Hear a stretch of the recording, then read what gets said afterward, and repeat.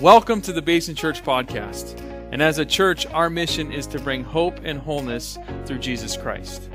And no matter where you are and as you listen today, we hope that you find hope in Jesus and even move one step closer to being made whole. You ever had somebody ask you a question, and it could be recently or quite a while, but they ask you a question and they make you rethink something about your life. Okay, they make you evaluate something that you're doing in your life. So they can ask you a question and you begin to think in terms of, man, I should be doing something different, or maybe I should be changing something or altering. So recently this happened to me. And it happened to me about, I would say, probably a month ago. And I was at work, and somebody came, and here's the thing. Before he asked me the question, I knew I needed to do something. So it's not like, it was a light bulb moment for me. But anyways, we're sitting there, and he asked me, he says, hey, do you have any hobbies? Now, I'm looking at myself going, well, no, not really. I really don't have any hobbies. I mean, if you count watching sports a hobby, then maybe it's a hobby, but it's not a hobby. And I thought about this ever since I moved here a couple years ago and just kind of hit the ground running. I've never really had a hobby, and I didn't really have a hobby much throughout my whole life. But there was one time in particular, before I had kids, that I would, you can consider it a hobby, but I don't know if it's considered a hobby if you do it once a year, right? But I would go play golf.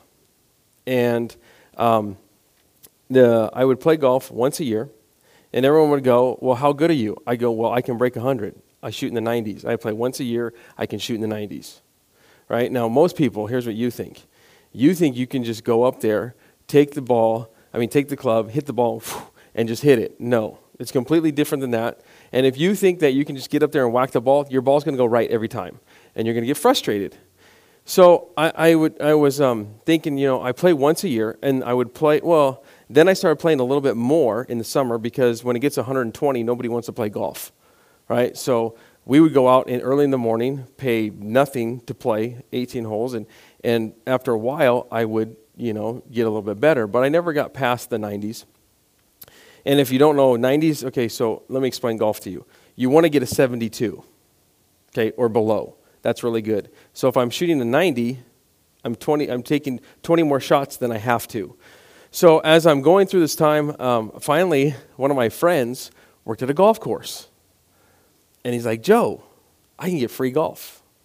So and when I'm working or not working, if I call you up, you want to play? And I was like, yeah, sure, let's play anytime. So we started playing like once or twice a week in the summer. And man, it was heaven, because it was a nice golf course. I mean, we're talking resort course. It had a major hotel. It was wonderful. And we're playing twice, and I got down to about the 80s. I think I shot an 80 or 82. So I shaved off 10 strokes by playing twice a week, just for 3 months. And I was like, this is heaven. But there was, as I got here, I haven't really picked up a club in a long time. I think when I first came out here, I played in January, and it was like this. The weather was windy and cold. You know what? I gave up after four holes. I was like, this is dumb. Who wants to play in this? So I really haven't picked it up. But the thing is, I tell you the story and I tell you a hobby, is because a hobby is that you do something over and over consistently. And whether it's golf or whether it's something else, there's this idea that if you do something over a period of time, that you're going to be successful at it. See, if I don't play golf anymore, and I really don't, what happens is I'm not very good. But the principle is this. The principle of life is this, that consistency pays off. Consistency over time pays off. So if you're consistent, if you make one decision and you do it for a period of time, you are more likely to be successful at what you're doing than if you don't do it, and if you're not consistently, or if you do it randomly. Now think about it in terms of this. Parents, we know this principle is so true that we tell our kids if we want them to get good at something, right, we tell them to practice, and practice hard. And maybe you growing up, your parents would say, hey, if you want to get good at this instrument, you want to get good at this sport, then you practice, and you practice hard. Because we all know what? Hard work gets you somewhere. If you do no work, it gets you nowhere. So we have this idea that it pays off. Consistently practice, you're going to pay off. But not only that, we do it with students, right? We want students that when they grow, we want them to, in school, we want them to have good study habits and consistent study habits, right? Not just one time, but we want them to consistently over the time, in the course of time, to have consistent habits and study habits so they can be successful in life. Think about it in terms of marriage. Do you know a marriage does not end at the ceremony? It actually begins. See, because for guys, it's like, oh, we put our best foot forward. Like, okay, we got this. This is great. And now, we're married and it's good. But it's starting. And if you want a healthy marriage, if you want a growing marriage, if you want something that's going to last a long time, then you have to consistently do what you did before you got married.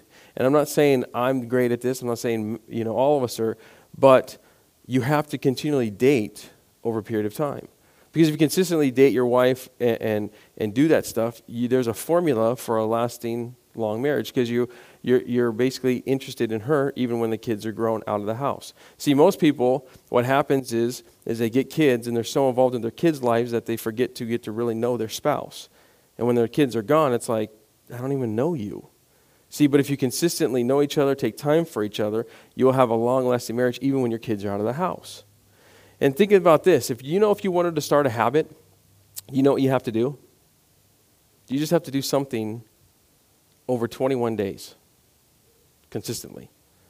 So if you're planning on starting a new habit or doing something new, and usually it can be a small little decision, do you know if you take that small little decision and you do it for 21 days, over the course of 21 days, you're going to develop a routine. And when you develop a routine, you're going to develop a habit. And most people, when they develop the habits over 21 days, are like, oh, this is easy. I did something small. And then they go for, and I'm gonna go for another thing. So they pick another decision, another choice, and they go for 21 days, and they make habits. But here's the problem with 21 days of making a habit. You break it quicker than you can make it. If you stop that routine for 3 days, guess what happens? You break the habit. So I can go consistently make a decision for 21 days, but I break it in 3 days. And so what happens is we go throughout the year. We start off the year saying, okay, well, I'm going to do something different. I'm going to live a new life, be a new year. It's a new me. And so we all have this thing with inside of us that we want to bring change about. So what we're going to do is we're going to change and make these habits. However, we get to a point where we break it, and we don't like who we are or where we are. So we come every January, and we think, okay, we've got to restart, get a fresh start, and do this over again. And so what we think is that we can just come and make these goals, and it's going to be good. But if we don't have a consistent plan, then we're going to fail at it. So we come, and we talked about this, and the reason why we do this and we break our habits is because we drift. We drift from our goals to who we want to be and what we want to become, and we drift. So we started this series saying, when we come in January, and especially spiritually, that we're going to put first things first. And the reason why we say that, and I'm talking about this, is because we've drifted, and we tend to drift spiritually. Now, there's an overarching verse that we're talking about this for the course of a few weeks, and it says this in Hebrews chapter 1. It says, we must pay the most careful attention, therefore, to what we've heard, so that we do not drift away. So we have to pay careful attention to what we've heard, to what we know, and what we're going to do. Because physically, emotionally, spiritually, we don't want to drift. So we're talking about, in this whole series, in this next few weeks, about aligning our goals, aligning our priorities, and making them first. The most important things in our life need to be first. Thus, first things first. So, when you're talking about first things first, most people, what they do is they go, and if you're a follower of Jesus, they look at the life of Jesus, right? And when you look at the life of Jesus, you see this, and that people begin to look at his life, and we celebrate great things that he's done for us, right? We go to Christmas, and we celebrate the birth of Jesus. And then we go to Easter, and we celebrate the death and resurrection of Jesus. And then we talk a little bit about his public ministry and what he did for 3 years. But do we really talk about the preparation that was given to Jesus before he actually started his public ministry? Because it's very interesting what happens to Jesus before he launches and starts healing people and touching people and starts teaching. Now, it's in Matthew chapter 4, the preparation of his ministry, and we're going to talk about this a little bit. But it first starts with this, and you can turn to Matthew chapter 4. But let me just give you background here before we get there. The first thing that happens in Jesus' preparation for ministry, to do healings, to do teachings, to do signs and wonders, he gets baptized. And he gets baptized by John the Baptist, thus the name the Baptist. He was baptizing people. He was Jesus' cousin. And so he goes and he baptized Jesus. And when Jesus comes up, you've heard it, that the heavens open up. And it says the Spirit comes down like a dove. And it says, from heaven, the voice says, "This is my Son, whom I'm well pleased." So right there, if you're standing there, there's a couple things that you get to grasp as a spectator of Jesus being baptized. First of all, you understand that he is God's Son. And second of all, you understand that he is the new king in Israel. Now, if you go, and I'll just give you a little side note, in Psalm chapter 9, anytime a new king came and was the king of Israel, it was considered my son. God would consider him their son. You can look at it. And so when he says this, anyone around would know this, that he is truly God's son, but also he is now the new king of Israel, establishing himself. So after that takes place, here's what happens in Matthew chapter 4, verse 4. So he has this great event, this great happening. He's now knows, and it says in chapter 4, verse 1, it says, Jesus was led by the Spirit into the wilderness to be tempted by the devil. Now just pause there for a second.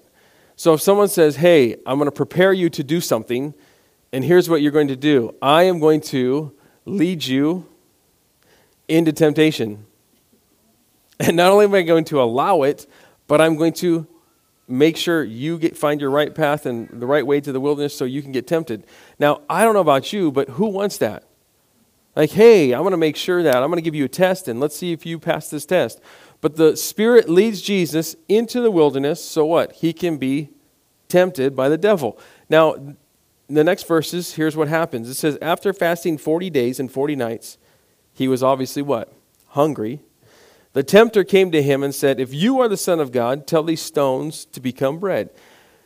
Now, in this, you got to understand that he is beginning to tempt Jesus, and it's a temptation of his divine power. Jesus, are you going to use your divine power? So Satan appeals to his flesh, to his body. Hey, you're hungry, right? And he wants him to use his power outside of his Father's approval. So he wants him to turn the stones into bread. And he basically says this, that, since you're the Son of God, why don't you just do this? Well, Jesus, he wants him to do this outside of the will of the Father. And Jesus says, no, I'm not going to do that. Jesus always did what his Father wanted. He always pleased his Father, and he always did what his Father wanted. So there's no way he does this. But what happens is there's an underlying thing with the temptation. That what he's doing is he's talking about hunger. But really, you know what he's doing? He's underlining... He's underlining God's word. And here's what I mean by that. The temptation is this. The temptation happens exactly in the Garden of Eden. Okay? So let me back up a bit. It's the word of God that he's trying to get him to get to. Because Adam and Eve, when they were in the Garden of Eden, Satan tempted Adam and Eve. And what did he do? He tempted them with the word of God. Right? God said, don't eat of the forbidden fruit, or you will die, right? And Satan says what? No, surely you won't die. So what's happening here is Satan is challenging Jesus' sonship. He's challenging him as a son. And so he's the overarching thing is, hey, you're hungry. But really what he's challenging on him is what he's challenging is the word of God. Hey, God says this, then you should do that. And it's like this. Come on, Jesus. You've been out there 40 days and 40 nights. You got to just be hungry. Come on, just, you know what, Jesus, just do this. Hey, just turn these stones into bread and everything will be good. And since you are the Son of God, or if you are the Son of God, all the doubts of you will be gone. It'll be fine. Just do it, Jesus. But you know what Satan's doing? He is telling him a lie. And here's the lie. And maybe you've heard this lie. The lie is this. That if you're truly God's son, if you're truly one of God's own, then won't he provide for you? So Jesus, if you really are the Son of God, he would never let you go hungry. So just turn the stone into bread and everything will be fine. And so you know what? He does that to us today. Because there's times in our life where life gets hard. And then Satan kind of whispers and says, well, if God really loved you, or if you're really one of his children, then he'd take care of you. He wouldn't let this happen to you. And so Jesus gets challenged on the sustenance and the bread and underlying the word. And we get challenged too about that, not sustenance, but about provision and about the care that our Heavenly Father has for us. So what Satan does is, well, if he really loves you, then this will not happen to you. And then when life gets tough, all of a sudden you begin to look around and go, well, that might just be true. Because if God did really love me, then this wouldn't happen. And so you begin to doubt, does God really love me? Does God really care about me? Does God really want to provide for me? And see, if the enemy gets you to doubt, then he's got you. And then your doubt is going to lead to kind of a distance in your relationship with your Heavenly Father. Well, if he doesn't, then maybe I just got to rethink my whole relationship with God. And then he wins. So he's underlying, the lie is the Word of God. That's what he's challenging him on. And so Jesus, here's how he responds with that challenge. It says, it is written, man shall not live on bread alone, but by every word that comes from the mouth of God. Now, let me just pause here because Jesus quotes Scripture back at you. So Satan, you think you're going to try to get me with God's Word? You think you're going to lie to me? Well, let me just tell you something. He spits it back out at him. And it's Deuteronomy chapter 8. And in the context of Deuteronomy chapter 8, what is the context is that the Israelites are in the wilderness, and as they are in the wilderness, they're there for 40 years. And when they're there, they have to rely solely on God. Solely. So they're trusting he's leading, he's trusting that he's guiding them, and where he's taking them. But he also allows them to be hungry. See, in the desert, they don't really have any food. He allows them to be hungry. And what does he do? He provides for them by giving them manna every day. But God's not just showing them that he is going to be the one that provides. He's actually showing them that you need to live by what I say to you, by every word that comes out of my mouth. It's not what I give you, it's where I'm leading you. And the Word of God is what is going to sustain you. So that is what is the context here. And so Jesus is saying, back at the enemy, at Satan, and says that this is, I know the Word, I know the Scripture, and this is not what's going to happen. And he says, Jesus, look, or Satan, look, you want me to use my divine power like a magician. I'm not going to do it. And the reason why Jesus doesn't do it is because he understands this truth, that feeding the inner spiritual person is more important than feeding your physical. See, it's more important to feed your spiritual person than to feed your physical person. Now why? Because his spiritual person fought off the temptation. Right? Because Jesus knew the Word, he was able to fight off the temptation that Satan was throwing at him. Right? Satan comes at him and says, hey, this is what it is. And Jesus goes, well, I'm going to counteract you with Scripture. And he says, I know your lie and you're twisting the truth, and I'm not going to fall for your lie, and I'm not going to fall for the twisting of the truth, because Jesus says, I know the truth. And here's what it says.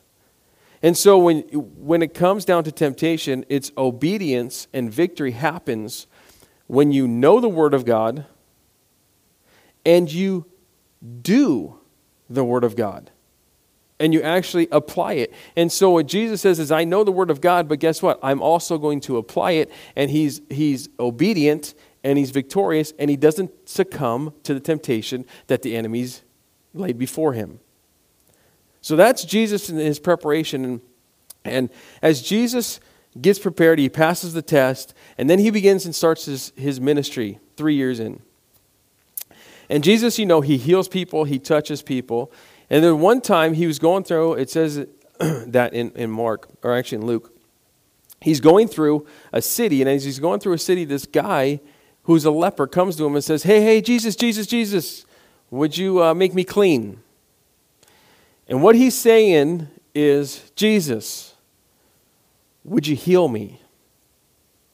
And the reason why he uses the word clean is because lepers had this flesh-eating disease, and if you were a leper, you were not allowed in society. You were put on the outside of the city along with other lepers because it's highly contagious, flesh-eating disease, and so you were considered unclean, so they move him out there. So when he comes to Jesus, he says, Jesus, would you really, not only do I want to be healed, but would you restore me back to society? Would you just do that for me, Jesus? And as Jesus is there and he's walking through this town, Luke says that Jesus looks at the man and says, I am willing, be clean. And right there his leprosy goes away. And then, according to the law, that man had to go show himself to the priest, and the priest had to deem him clean so he could enter back into society. So what Jesus says to him is, okay, you go back and you go to the priest and you tell him that you've been made clean and that now you can be back in the city and your life is restored. But here's what I want you to do. Don't tell anybody. Don't tell anybody what just happened. Well, what do you mean? Well, do you honestly think the guy who's been touched, who's been made a flesh-eating disease is gone, is going to keep it to himself? Of course not. Now he goes back to the priest, and then in Luke chapter 5, it's in verse 15. Here's what it says. It says, yet the news about him spread all the more so that the crowds of people come to hear him and to be healed of their sicknesses. So he doesn't keep it to himself. See, it's true of you and me and of the leper. If something good happens to you, what are you going to do? You share it. Now you share it on social media, but you're going to tell somebody. Back then, you're going to tell somebody. You're going to tell somebody now, hey, look, this guy changed my life. This changed me. And so we share good news that we have. So this guy shares the good news of Jesus, what he's done for him, and all of a sudden now you got all these crowds of people who are around Jesus. So now he has a mob around him. Everywhere he goes, Jesus is surrounded by crowds because why? They want to see who this Jesus is and what he can do. And believe it or not, if you need to be healed, guess what you're doing? You're going to see this Jesus. Forget the doctor. The doctor didn't touch this leper. It was this Jesus. So you have all these people who want to be healed of their sicknesses, their diseases coming, and so Jesus is surrounded. And it's so much so that Jesus was surrounded by people, but look what Jesus did in the next verse, in verse 16. It says that the crowds came around, and he often withdrew to lonely places. And what did he do? He prayed. See, Jesus often withdrew to lonely places, and he prayed. And so as Jesus is doing this, there's all these people, and he realizes, I have to get away to re-energize and to recharge. And for some of you, you're like, shoot, withdraw, I'll do that in a heartbeat. Silence, space from people, sign me up, I'll do that. But Jesus isn't doing that. Like he's not, I'm going away to be away from people. He's going to be re-energized and recharged. Because for Jesus, the outward journey was re-energized by his inward journey. And what I mean by that is Jesus is pouring himself out publicly constantly. He is pouring himself out publicly and healing people and touching people. But he really needs to be recharged inwardly. See, he's drained physically, but he needs to be recharged spiritually. So he withdraws and he prays to his Heavenly Father, and he begins to recharge and be intimate with his Heavenly Father, and he begins to say, God, what do you want to do? And he aligns himself, he aligns his heart, he aligns his mission, and he aligns who he is with what the Father wants and the Father's will. So anytime he was drained spiritually from pouring out to people and healing people and touching people, it says he withdrew and was intimate with his heavenly Father. And here's the thing about Jesus. He did it constantly. It wasn't something inconsistently. It wasn't something randomly. He did it consistently. And if you look at the book of Mark, it even says that Jesus would leave early in the morning off to a solitary place, and there he would again talk to his heavenly Father.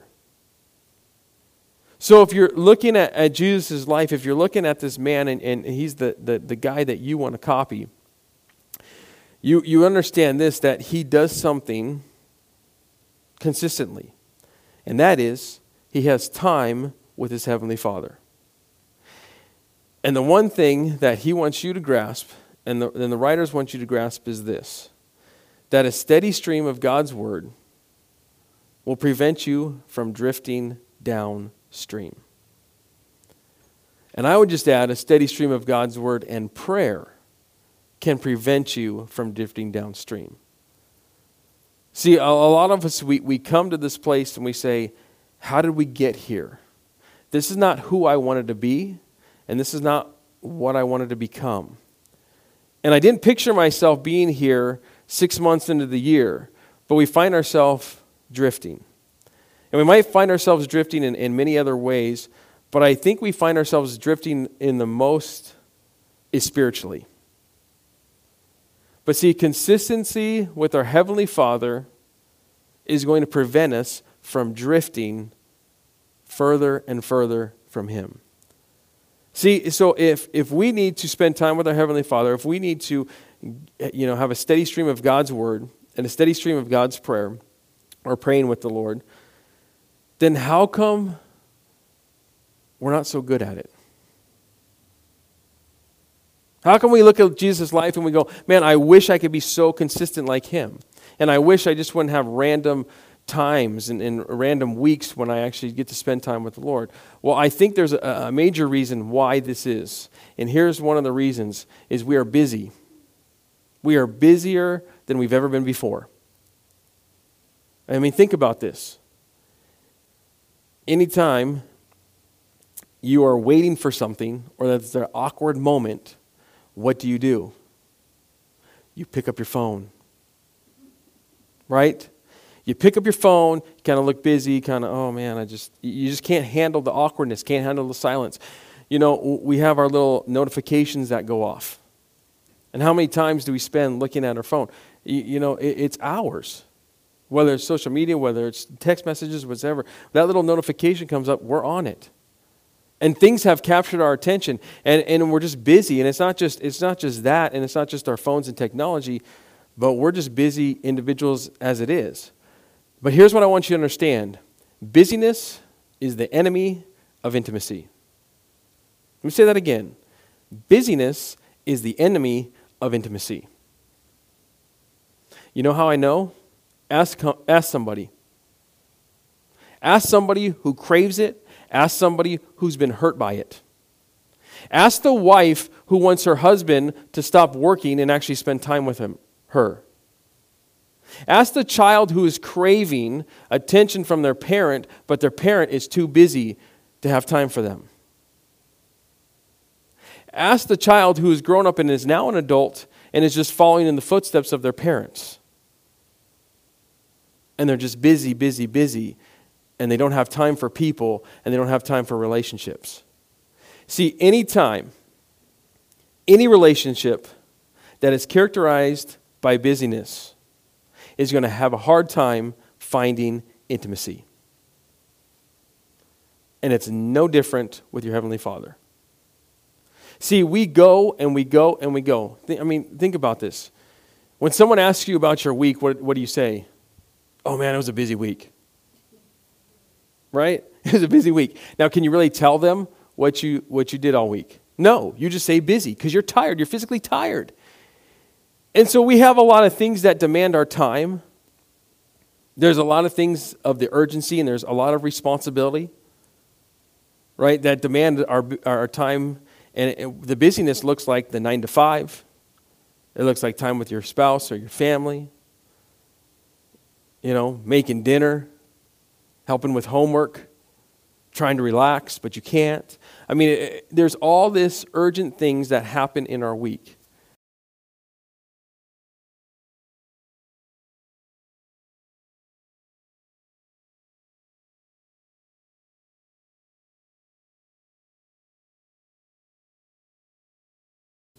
And see, we go and we go and we go, and we don't take time to be with our Heavenly Father. See, we go until we can't go anymore. And failing to pause and to stop with Him is a result of burnout. And when we burn out, we're tired and we feel empty. We feel empty inside. The busier we are, see, the more we push our relationship with our Heavenly Father and we push Him away. Then at what point we have drifted. And see, nobody likes that feeling, and nobody wants to drift from their relationship with their Heavenly Father. But the best thing to prevent this is to give God the first of your day. I know that there are others that say, it doesn't matter when you spend time with Him as long as you do it. That's true. However, I believe spending time with Him first thing in the morning has its advantages. See, I believe it sets a tone for your day. When you spend time with Him, it helps you to respond the way He would. It gets you to a place where you ask Him to go before you, and He does. See, your day now becomes centered around Him. And the other reason is most of the time, we don't do it in any other part of the day. See, as your day gets going, so do all the other tasks you have to do. See, as you pay attention to those matters that are pressing, spending time with God goes further and further down the list. And it's not as pressing as other items, so before you know it, the day gets away from you and you don't spend any time with Him. See, if you do decide to spend time with Him, it can seem forced, or you don't give Him your attention at all. And maybe you just try to get through it so you can check off the box. See, it doesn't need to be a check in the box, not something that you just automatically do. It needs to be a steady stream of God's Word and prayer that is consistent. Not to be random at best, because to be intimate, you must be consistent. And when we're consistent, it changes things. See, when you're consistent in your walk, in your relationship with the Heavenly Father, the first thing it does is it helps overcome temptation. See, the enemy knows where you are weak. He knows what tempts you. And just like what He did to Jesus, He plays to the desires of our flesh. See, the enemy wants you to take the bite and fall into temptation.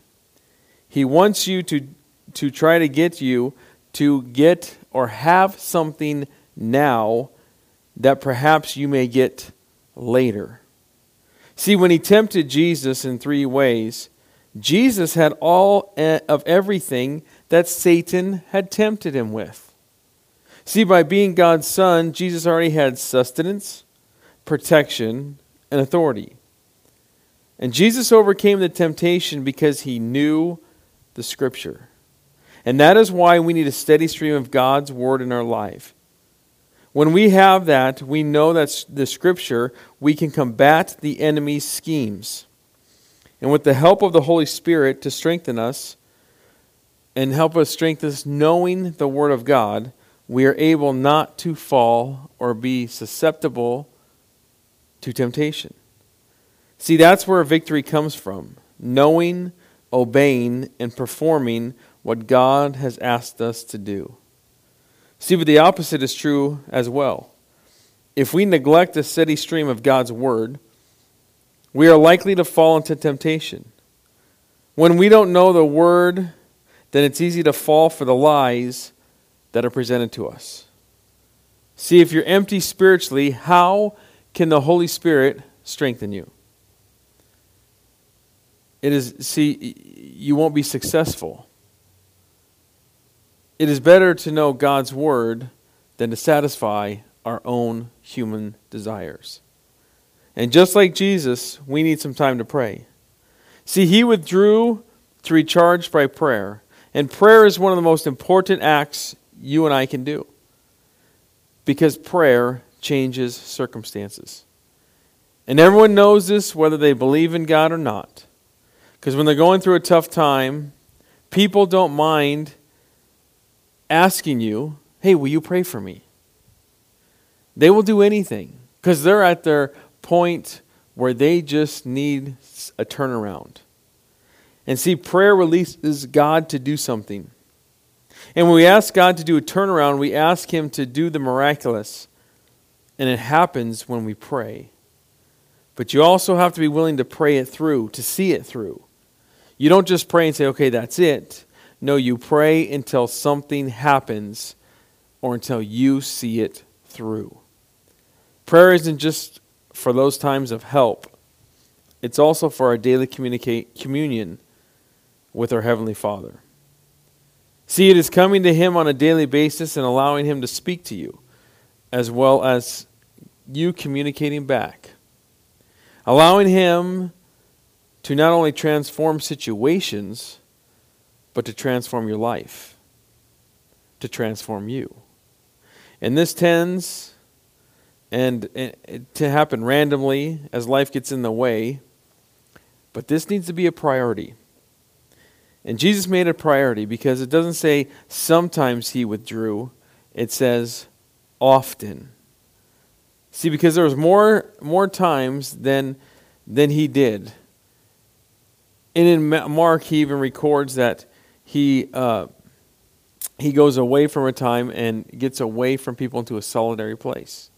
And we need to withdraw so we can have a stronger relationship with our Heavenly Father. See, in life there's many things that can sustain us. Food sustains our hunger. Relationships sustain our loneliness and our need for compassion. Many things in life sustain us physically and even emotionally. But nothing can sustain us like the intimacy with our Heavenly Father. See, there's nothing in the world that comes even close to what we can receive from an intimate relationship with Him. And since that is true, how is your spiritual inner man, or how is your spiritual inner woman? How is your relationship with your Heavenly Father? How would you describe it? See, you may be thinking it needs a bit of tweaking or maybe tons of improvement. But no matter where you are, you can begin to change that. Begin to start spending time daily with Him. After all, a steady stream of God's Word can prevent you from drifting downstream.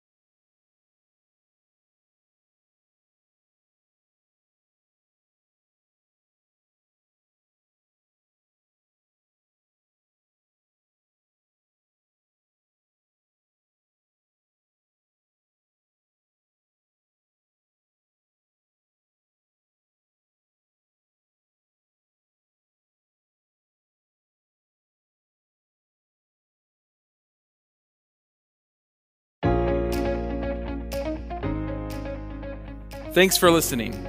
And if you would like more information on our church, or you'd like to visit us in person, you can go to basinchurch.org. And as always, we hope this content helps you on your faith journey.